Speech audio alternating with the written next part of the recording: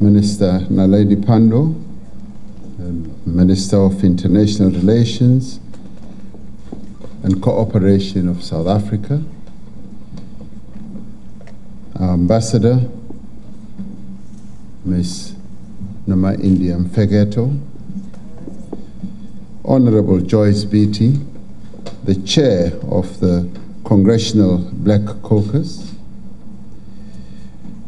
Professor Jonathan Jackson, National Spokesperson of the Rainbow and Push Coalition.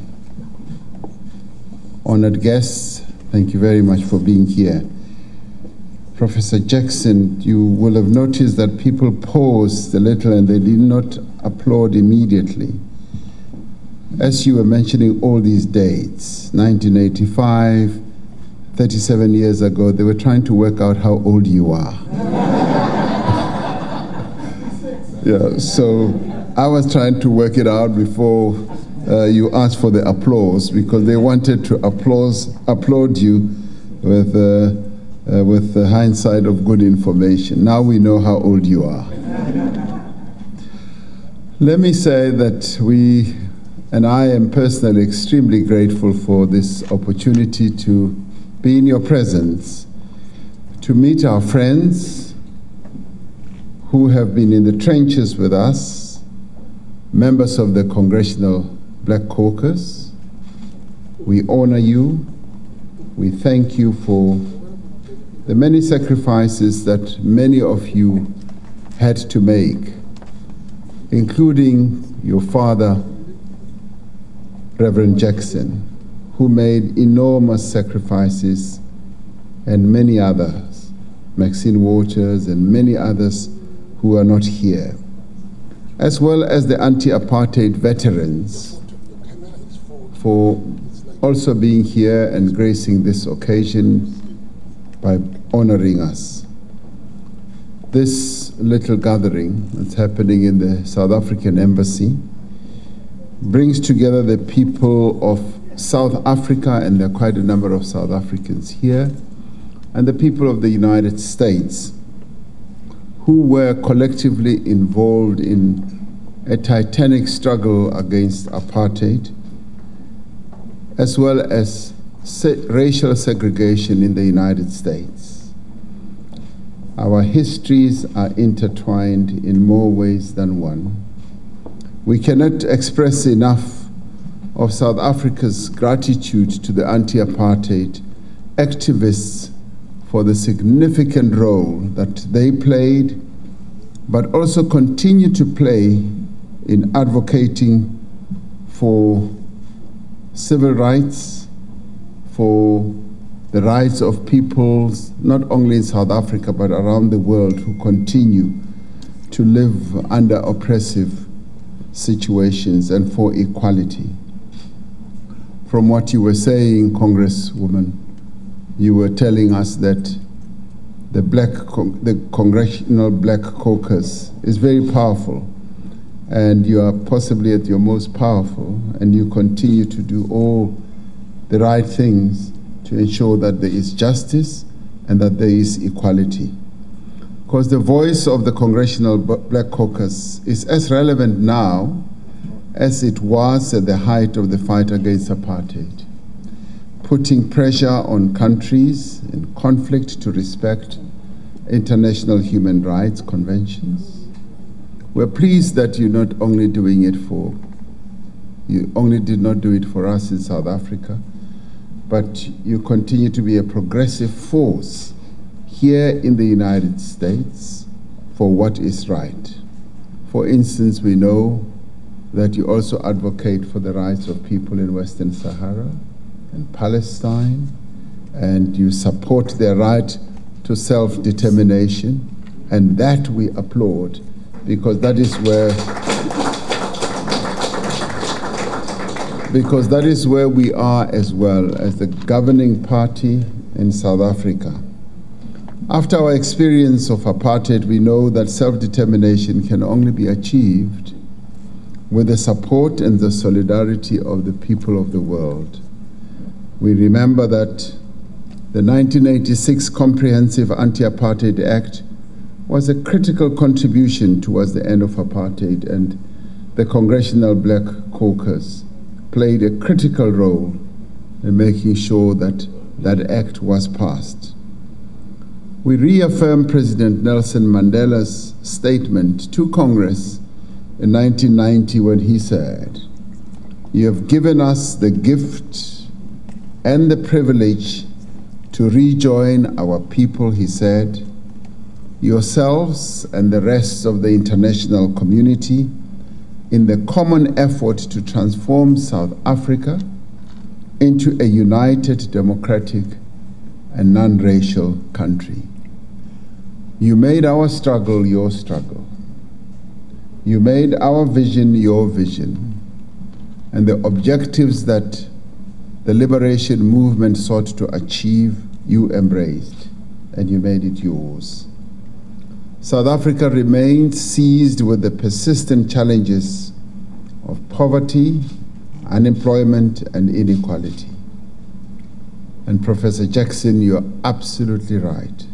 The struggle continues, for until all the objectives of our struggle are achieved, freedom is still something that is absent for many people.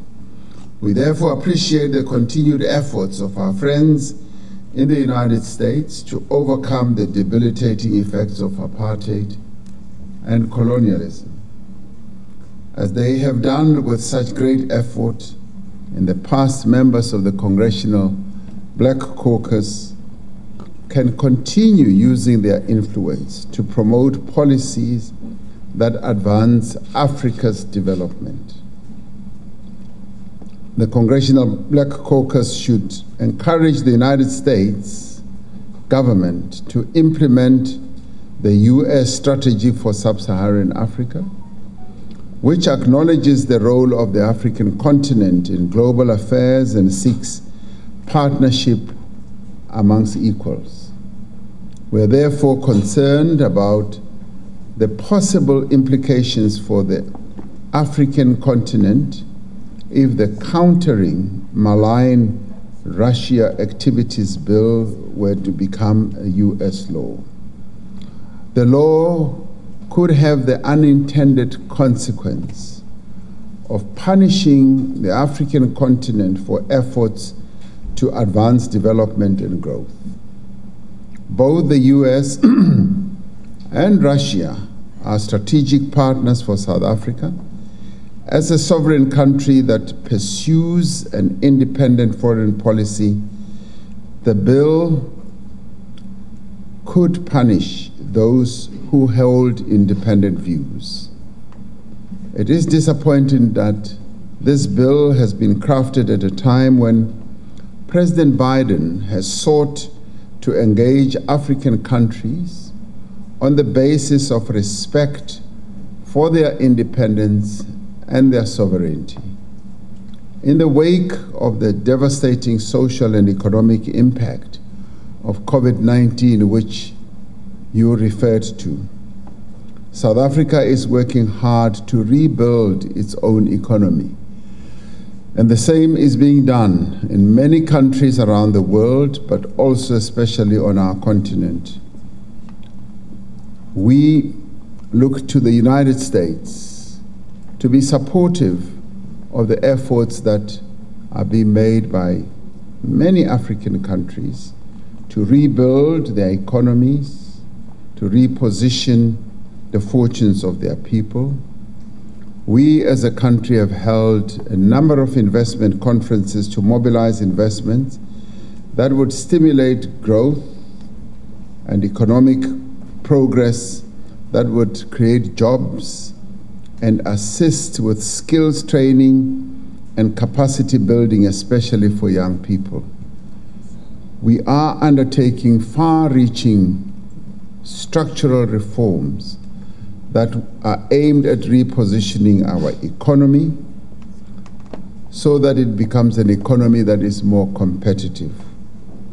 We're also improving the ease of doing business so that we can attract more and more US-based companies and black-owned companies from the US to come and do business in South Africa. So we call on members of the Congressional Black Caucus and Anti-Apartheid veterans to encourage investment in South Africa and in Africa more broadly. The renewal of AGOA is a vital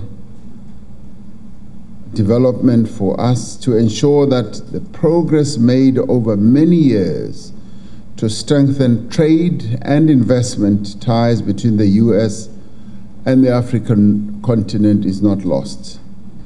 We call on members of Congress to help us to change the narrative about Africa, which seeks to portray the continent as riven by conflict and which gives a false impression that Africa has nothing to offer to the rest of the world. On the contrary, we know that Africa has huge potential for growth and development. And those who are keen observers of global developments know that the next growth center of economic growth is going to be Africa.